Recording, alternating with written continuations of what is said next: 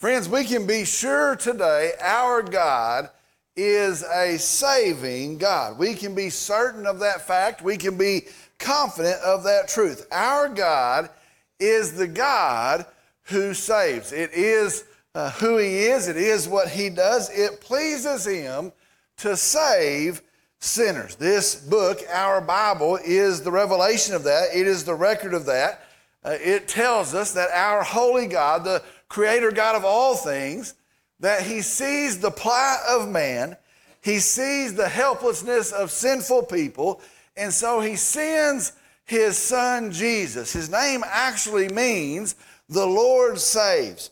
He sends Jesus to come as our Savior. In Luke chapter 19, verse 10, it says that He came to seek and to save that which is lost. That is the mission of Jesus.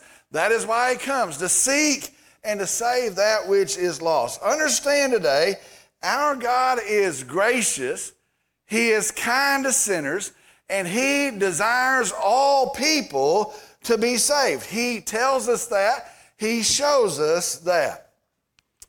Today there is a growing movement that teaches God doesn't want all people to be saved. Well, friends, be sure today that is not what is revealed to us here in His Word. We are in a study of the book of Revelation. In the study of the book of Revelation, we see that God, He is a God of justice. That is very clear as we move through this book. He is a God, yes, of judgment. It means He does and He will judge sin. That is the reality of our God. He is holy, He is just, and He will and He does judge sin. I want to tell you, we are thankful for that truth. But you know what I see over and over again as we move through our study in the book of Revelation, I see that He is also a gracious God who yearns for the salvation of sinful people. Now, there's some that wouldn't want to use that word, but I believe it's the truth. He actually yearns for the salvation of lost people. And in love and in grace and in kindness and in mercy, He wants people to be saved. Did you hear what I said?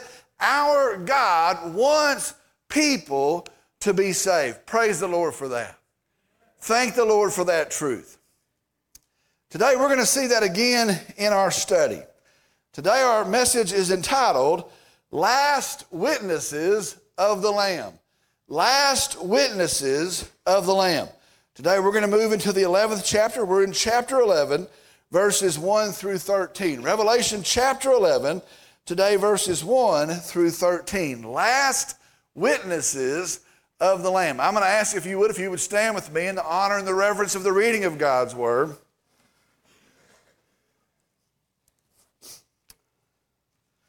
Revelation chapter 11, beginning in the first verse, God's Word says this. Then there was given me a measuring rod like a staff. And someone said, Get up and measure the temple of God and the altar and those who worship in it. Leave out the court which is outside the temple and do not measure it. For it has been given to the nations, and they will tread underfoot the holy city for 42 months. And I will grant authority to my 2 witnesses, and they will prophesy for 1,260 days, clothed in sackcloth. These are the 2 olive trees and the 2 lampstands that stand before the Lord of the earth. And if anyone wants to harm them, fire flows out of their mouth and devours their enemies. So if anyone wants to harm them, he must be killed in this way. These have the power to shut up the sky so that rain will not fall during the days of their prophesying.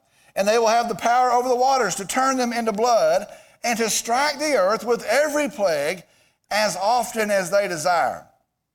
When they have finished their testimony, the beast that comes up out of the abyss will make war with them and overcome them and kill them. And their dead bodies will lie in the street of the great city, which is mystically called Sodom and Egypt, where also their Lord was crucified. Those from the peoples and the tribes and the tongues and nations will look at their dead bodies for 3.5 days and will not permit their dead bodies to be laid in a tomb. And those who dwell on the earth will rejoice over them and celebrate, and they will send gifts to one another, because these two prophets tormented those who dwell on the earth. But after the 3.5 days, the breath of life from God came into them, and they stood on their feet, and great fear fell upon those who were watching them. And they heard a loud voice from heaven saying to them, "Come up here."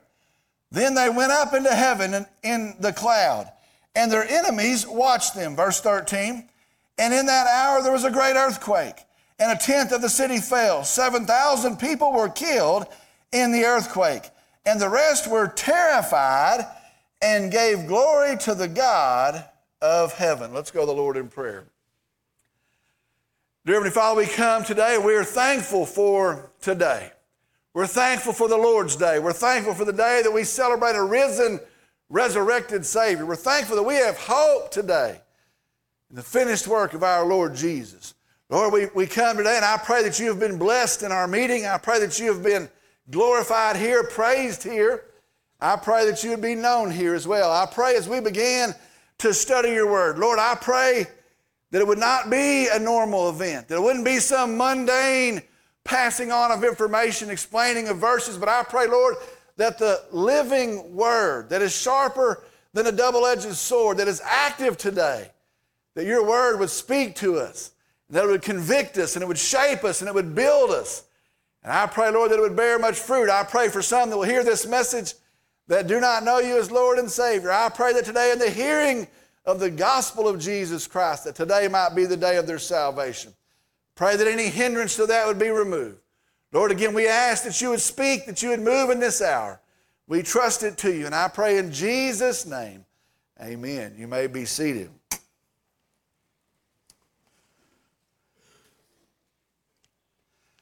As we resume today, as we start back in our study today, we have heard the promise that with the sounding of the seventh trumpet, there will be delay no longer. That's what the Bible says, that with the sounding of the seventh trumpet, there will be delay no longer in the mysteries of God. Now, these mysteries were as to the time and events of Jesus' coming again and God's judgment of sin, the promised day of the Lord.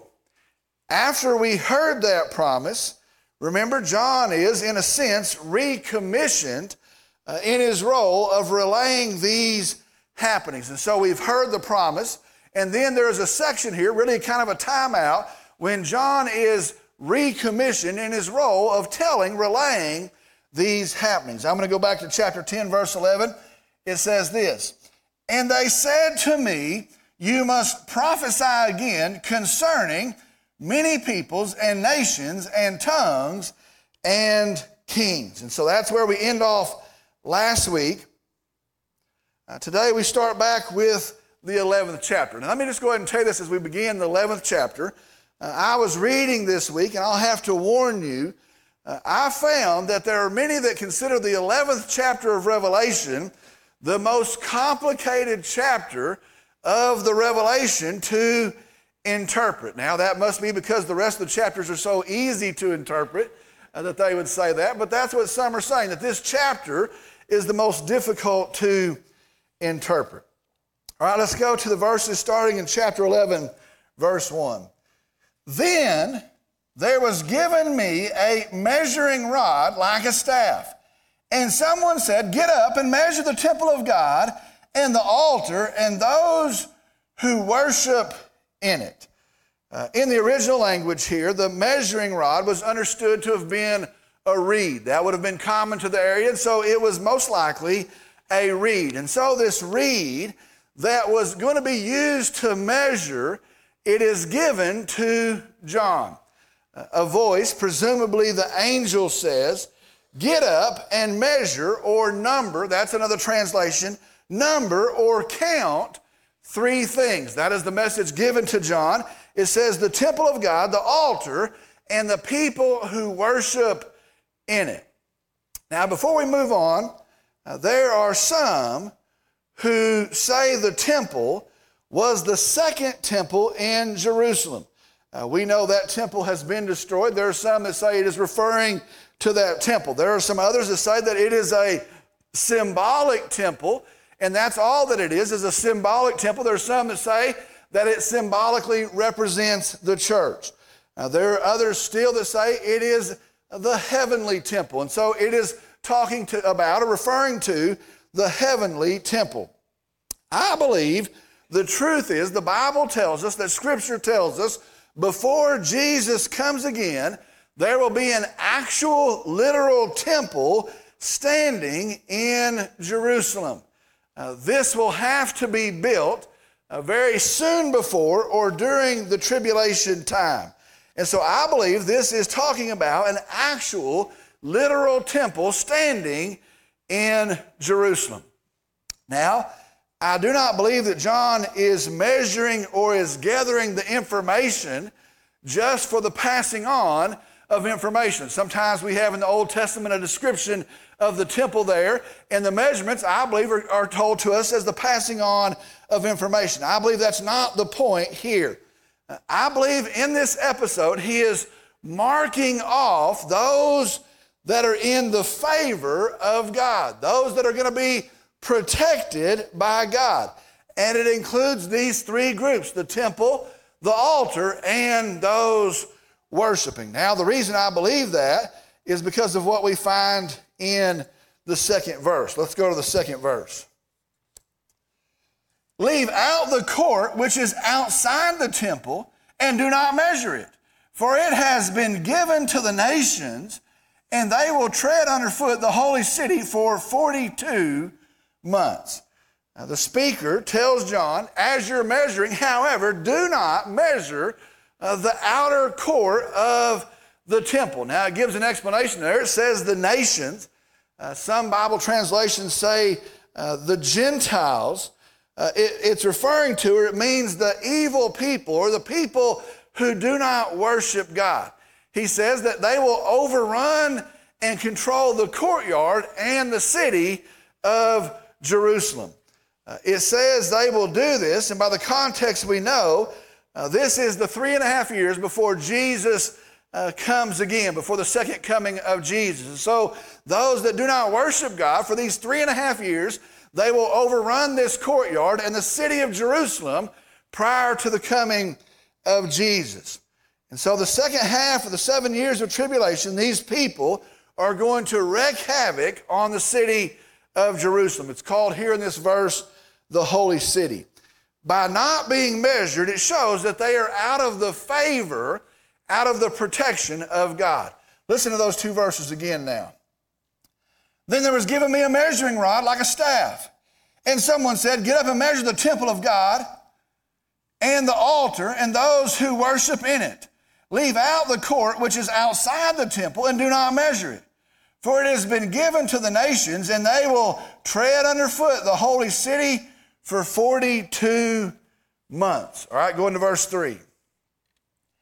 And I will grant authority to my 2 witnesses, and they will prophesy 1,260 days clothed in sackcloth. Now here in the third verse, we are introduced to and we are told of 2 witnesses. Now the word witness means one who knows and who testifies to. This is a testifier to what they know. And so either they have seen the thing, they have observed the thing, but they know about it, and so they bear witness to the thing. They testify to the thing. One who knows and testifies to. It says 1,260 days. Again, 3.5 years that they will prophesy. These witnesses will prophesy in sackcloth. Sackcloth was a sign of repentance. It was a sign of sorrow, deep sorrow, and repentance. All right, the next question is, who are the 2 witnesses? Now, there's much discussion about the identity of the 2 witnesses. There's some that would say they are symbolic of the Old and the New Testament. They would say that's what it's referring to, that it is symbolic in nature, and the witnesses are the witnesses of Scripture, the Old Testament and the New Testament. Some say that the witnesses represent the church, and so they are the lampstands, and so it is the witness of the church. The early church tradition believed that these were the Old Testament prophets, Enoch and Elijah. They did not die, and so the early church taught that they are back, and they are now to testify, and then they will die. Others say that these are Moses and Elijah. They get that from their actions, the things that they do, told to us in verse 5. There are others, and they say that the two witnesses are Zerubbabel and Joshua, and they get that from the description that we're going to look at in verse 4. There are many possibilities that are given as to the identity of the witnesses. Here's what I believe. I believe they are unknown, literal, actual people. I believe they are Moses and Elijah-like in their actions. I believe they are Zerubbabel and Joshua-like in their mission. But I believe they are yet unknown individuals. I don't think we know who these two witnesses are. Verse 3 again, and I will grant authority to my two witnesses, and they will prophesy for 1,260 days, clothed in sackcloth. Verse 4, these are the two olive trees and the two lampstands that stand before the Lord of the earth. These are the two olive trees and the two lampstands that stand before the Lord of the earth. Now, verse 4, it is a reference to Zechariah chapter 4. If you go to Zechariah chapter 4, in it, it describes the ministry of Zerubbabel and Joshua, who sought to restore Israel to the promised land. Their ministry was, they sought to prepare Israel for the promised land. So let me stop here for just a second. So with all that we do not know about these witnesses, here's what we do know. In this day of wickedness, in this day of rebellion and evilness, these witnesses, they faithfully called people to repent and to escape the judgment of God by turning to Jesus. That's what we know. That's the mission that's described to us in the reference to the Old Testament passage. These witnesses, they faithfully called people to repent, to escape the judgment of God by turning to Jesus. Folks, be sure and understand this. There is only one way to enter the promised land. And even in this evil generation, even in this evil day, God's grace is known as he commissions these two witnesses who call the nation, who call the people to repent and turn to Jesus. Listen to me. Our God is a saving God. Even in the midst of their rebellion, he commissions two witnesses to tell them of the grace of God shown to the person of Jesus Christ. Let me tell you something right here. Did you know we've been commissioned the same? Sometimes we get so busy in the things of life, we get so caught up in the things of life, we miss that. Did you know we have the same mission that they have? Do you know we have the same message? The Bible says, and you shall be my witnesses to Jerusalem and to Judea and Samaria and even to the ends of the earth. Did you know those outside of Christ today, they are just as lost, their demise is just as sure, and God's judgment upon them is just as real? We have the same commission today as followers of Christ. We have the same message, turn to Jesus and escape the coming judgment of God. Today at the end of this church age, may we be found faithful. All right, going to verse 5. And if anyone wants to harm them, fire flows out of their mouth and devours their enemies. So if anyone wants to harm them, he must be killed in this way. In that evil, violent day, these witnesses are evidently empowered for the mission.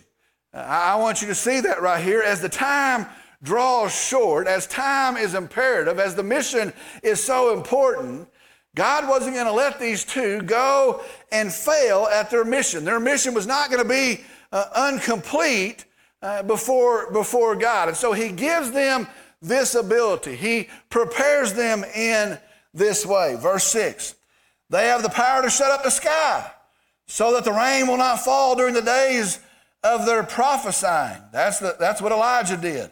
And they have the power over the waters to turn them into blood and to strike the earth with every plague. That's what Moses did, as often as they desire. Verse 6 tells us also at their disposal, they are given tremendous signs to show the power of God and to validate the truth of their message. And so they're commissioned to be a testifier, to be a witness, but God gives them the ability to protect themselves. He gives them the ability to validate the truth of their message. All right, verse 7. When they have finished their testimony, the beast that comes up out of the abyss will make war with them and overcome them and kill them. The beast from the abyss, it's not Satan. The beast will be described coming up in chapter 13. But for today, understand the beast is empowered by Satan to glorify Satan and to slander and to destroy the truth of the gospel. The word beast here, it translates violent beast of prey. It is a ferocious beast of prey. He was, the Bible says, against these witnesses. He overcomes the witnesses, and it says, and he kills them. He actually, literally, physically kills them. They are killed. Now, right here, I want to point out two things.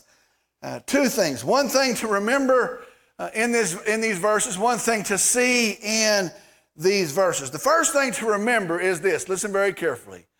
The battle against the truth is a supernatural battle. And I don't know, sometimes we overlook that, we forget that. But the battle that rages against the truth of God's word and the truth of the gospel of Jesus Christ, it is a supernatural battle. Satan and the demons of hell cannot stand the truth of God's word. They abhor, they hate the truth of the gospel of Jesus Christ. And so they war against it. We need to understand today, we need to remember today, it is a supernatural battle that goes on. When I started this sermon series, before I preached the very first sermon, my great pastor friend told me that preaching it comes with great attacks. It has been, I'll tell you one after another, most of those no one will ever know about. But the truth is this, upholding the truth of a gracious Savior, upholding the truth of salvation by faith in the finished work of Jesus Christ, upholding the truth that there is good news in a dark world, upholding the truth that Jesus very shortly is coming again, it is a supernatural business that is attacked by Satan. Second thing we see is this, and I think we need to be sure of this to see it. The mission was completed. Did you catch that? Did you see that in the verse? The mission was completed in God's power and His enablement and His protection. It says here, when the mission was finished, when they had finished their testimony, the mission is completed. Verse 7, when they have finished their testimony, the beast that comes up out of the abyss will make war with them and overcome them and kill them. Verse 8, and their dead bodies will lie in the street of the great city, which mystically is called Sodom and Egypt, where also their Lord was crucified. The city again is Jerusalem. Here it tells us that it's also symbolically called Sodom. Understand that is the city of moral filth. It's also symbolically called Egypt. That is a place of false worship, slavery, and oppression. And it says that their dead bodies will lie there in the street. Now, let me explain this so we can understand it.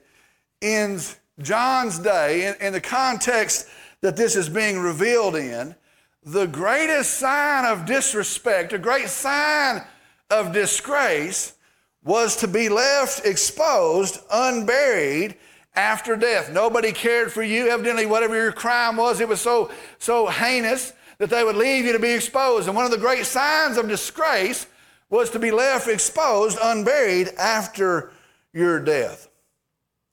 Notice at the end of verse 8, it says, where also their Lord was crucified. Now, when we hear that, we might pass over that very quickly. We might think, well, that's just another identifying factor describing the city of Jerusalem.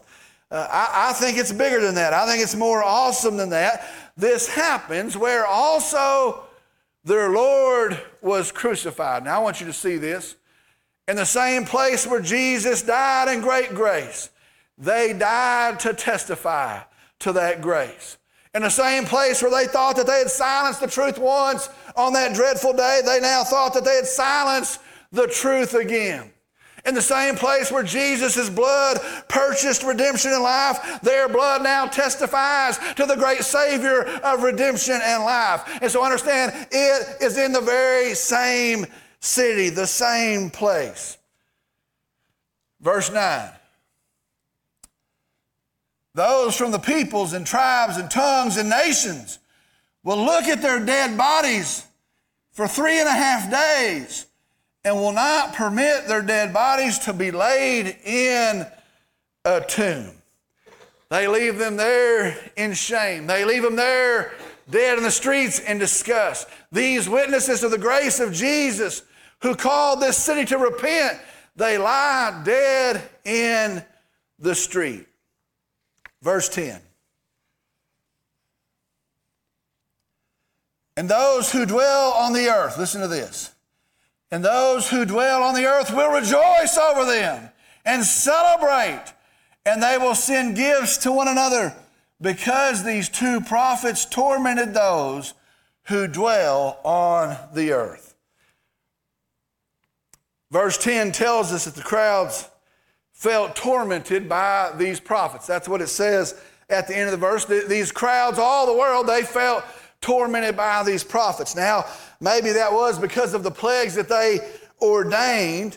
I think it was more than that. You see, I want you to see this, understand this. The preaching of righteousness always stirs hate.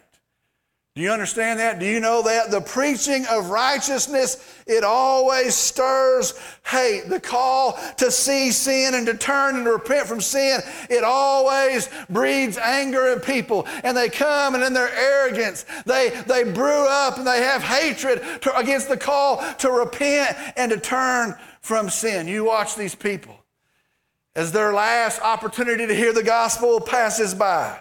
As the last preachers of the good news lie dead, silent in the street, exposed in the sun, they celebrate. The chance to hear the gospel has ceased, and they celebrate, they cheer, and they send gifts to one another. Oh, what they've done. Oh, what they've done. They've cut themselves off. They've locked themselves out. They've silenced the good news of a gracious God. Oh, what they've done. It's not over. Verse 11. But after the 3.5 days, the breath of life from God came into them, and they stood on their feet, and great fear fell upon those who were watching them. 3.5 days later, and with the entire world watching in, God raises them to life again. Air again fills their lungs.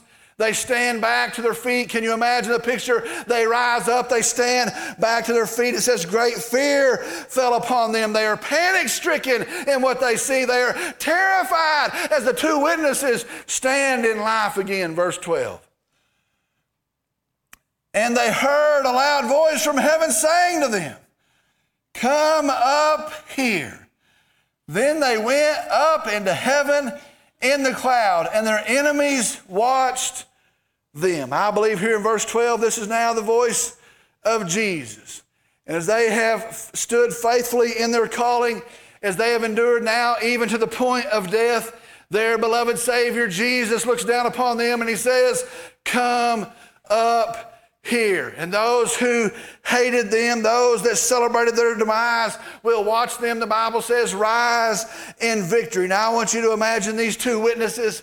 I want you to imagine this day. It's a literal day that's going to happen. Can you imagine this as they began to rise there in that cloud? They looked down and they looked back down on the city of Jerusalem. And it is over. The pain is over. The suffering is over. 3.5 years they have endured. 3.5 years they have preached the grace of God. And now the mission is complete. Can you imagine as they look down on Jerusalem? But can you also imagine as they stand on that cloud, as they look up? And as they look up, there are these two witnesses faithful to the gospel of Jesus Christ. And they look up, and all of the hosts of heaven are there. There, the throne of God and majesty and glory is there. Though the 24 elders, they are all there. And there, at the center of it all, stands the Lamb who was slain, but who has overcome. And can you imagine as they rise on this cloud, as they look to the sky, as they see their Lamb, can you imagine the joy that they have? All glory to the Lamb. All glory to the Lamb. He is worthy. He is worthy. Can you imagine that sight? Can you imagine the victory of that day? It is finished. They have finished their task. And now they go to glory. And there is their Lamb, Jesus. Verse 13. And in that hour, the enemies are watching on. And in that hour, there was a great earthquake. And 1/10 of the city fell. 7,000 people were killed in the earthquake. And the rest were terrified and gave glory to the God of heaven. Interesting verse. As this scene takes place, there's a great earthquake. 7,000 folks were killed in the city in that earthquake. It says those that have lived, they gave glory to God. Now, there are some that say, well, that means they simply revered God. Seeing what has happened, seeing the terribleness of the day, they have feared God. And they would say that's what it was. They weren't converted. They just feared God. They revered Him in the sight of all that had happened. Let me tell you, I don't think so. I believe this from the wording here. He could have said they revered. The Bible said they could have feared. But here's what I believe. I believe in their terror. I believe in their shock of the events of this day. They now remember the message that they once heard. And they remember the faithful preaching of these two witnesses for 3.5 years. And I believe the faithfulness of these two guys now ascended to heaven, that it bears fruit. And I believe they repented, terrified, yes, but remembering the message of the grace of God. I believe they repented to the glory of the God of heaven. Folks, our God is a saving God. Our God is a gracious, kind, saving God. Let me tell you something.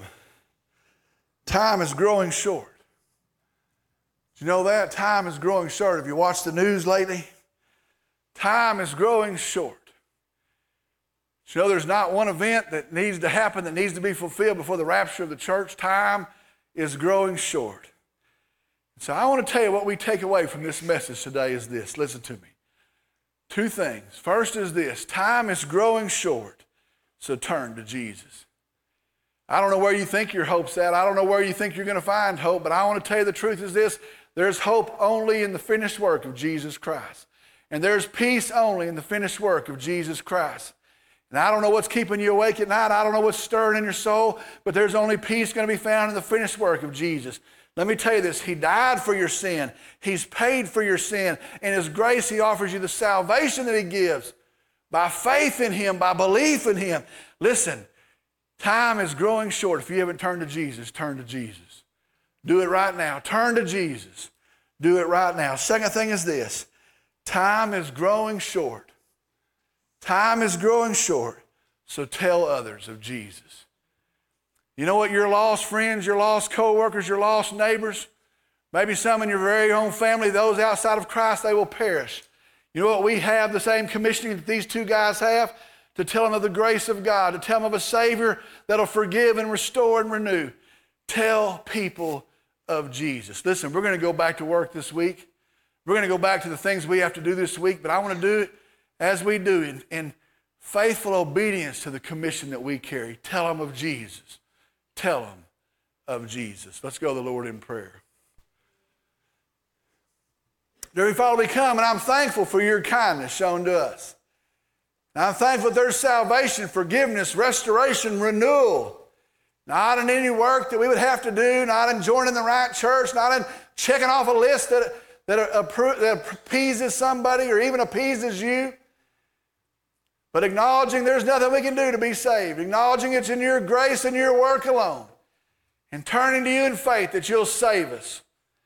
That you'll call us your child. That you'll renew us. That you'll take our shame and our guilt. You carry it far away. You offer us eternal life and the forgiveness of sin. Lord, I pray for some that are listening today. I pray that in the hearing of your word, in the urgency of the day, that they would turn to you and receive you in faith. I pray that any hindrance to that would be pushed away today. And today they would turn and they would find your grace and find your truth. I pray for us as a people, us as a church. I pray that, Lord, that we would be stirred in our souls, that we would be urgent, maybe mindful of a specific one that needs to know, that has to know, that we would tell them the gospel of Jesus Christ. Lord, I pray in this coming time of invitation that you would work, that you would move, that you'd be glorified through it. Lord, we tell you we love you, we praise you, and we worship you. And I pray in Jesus' name, amen. We're going to close our time together with a time of response, a time of invitation. I believe it's the most important time of this entire Lord's Day. Yes, we preach the Word of God. Yes, we hold up the Word of God, but I want to tell you, it is for a decision. And that decision is this: either walk with Christ, follow Christ, trust Christ, or reject Jesus Christ. Turn away from him, walk away. I want to tell you the good news of today is this: God's grace is offered to you right now. His forgiveness for your sin is offered to you right now. He'll restore you right now. He'll give you eternal life right now. The Bible says not of any work that you're going to have to do, not of anything that you're going to have to submit and impress somebody, but by simple faith in Jesus. If you'll trust Jesus right now, he'll save you. If you'll claim him as your Lord right now, he'll save you. If you've never done that, I want to tell you, I want to urge you to do that right now. If you don't understand that, you come and I'll show you what God's word says. Let's settle that right now. Settle it right now. Turn to Jesus. Maybe you're here and you've trusted in Christ, but you've never followed in believer's baptism. The Bible always says that it's by immersion, that it's after the point of our salvation, not part of our salvation, that it testifies to what we believe of Christ, that he died for us. He's been buried and he lives again. It's also a testimony of who we are in Christ, that we have died with Christ and we now live and walk in the power of Christ. And so maybe you need to come and say, yes, I'm a follower of Jesus. Yes, I've trusted in Christ. Maybe it was some time further back. Maybe it was recently. But you've never followed in obedience to Christ in believer's baptism. You come as well. We'll set a date. It'll be a great day of celebration pointing to our Savior, Jesus Christ. Maybe you're looking for a church home. If you've prayed about it and you believe God has led you here, you come and together we'll unite and we'll uphold his word. We'll preach his good news. We'll point to his glory until he comes back and gets us. We'll try to be faithful in his power, upholding his gospel. Maybe you're here today and you're facing something altogether different. Maybe it's something you don't talk about. Maybe it's something others know about. Maybe you want to come pray here at an altar this morning. Maybe you want to come pray with me. The Bible says nothing is too big. Nothing is too small. Nothing is too great for his throne of mercy and of grace. We're going to stand and sing. If God has spoken to you, if he's speaking to you, if you have a decision to make, you step out. You come on. I'll meet you here at the front. You come on. I'll meet you here.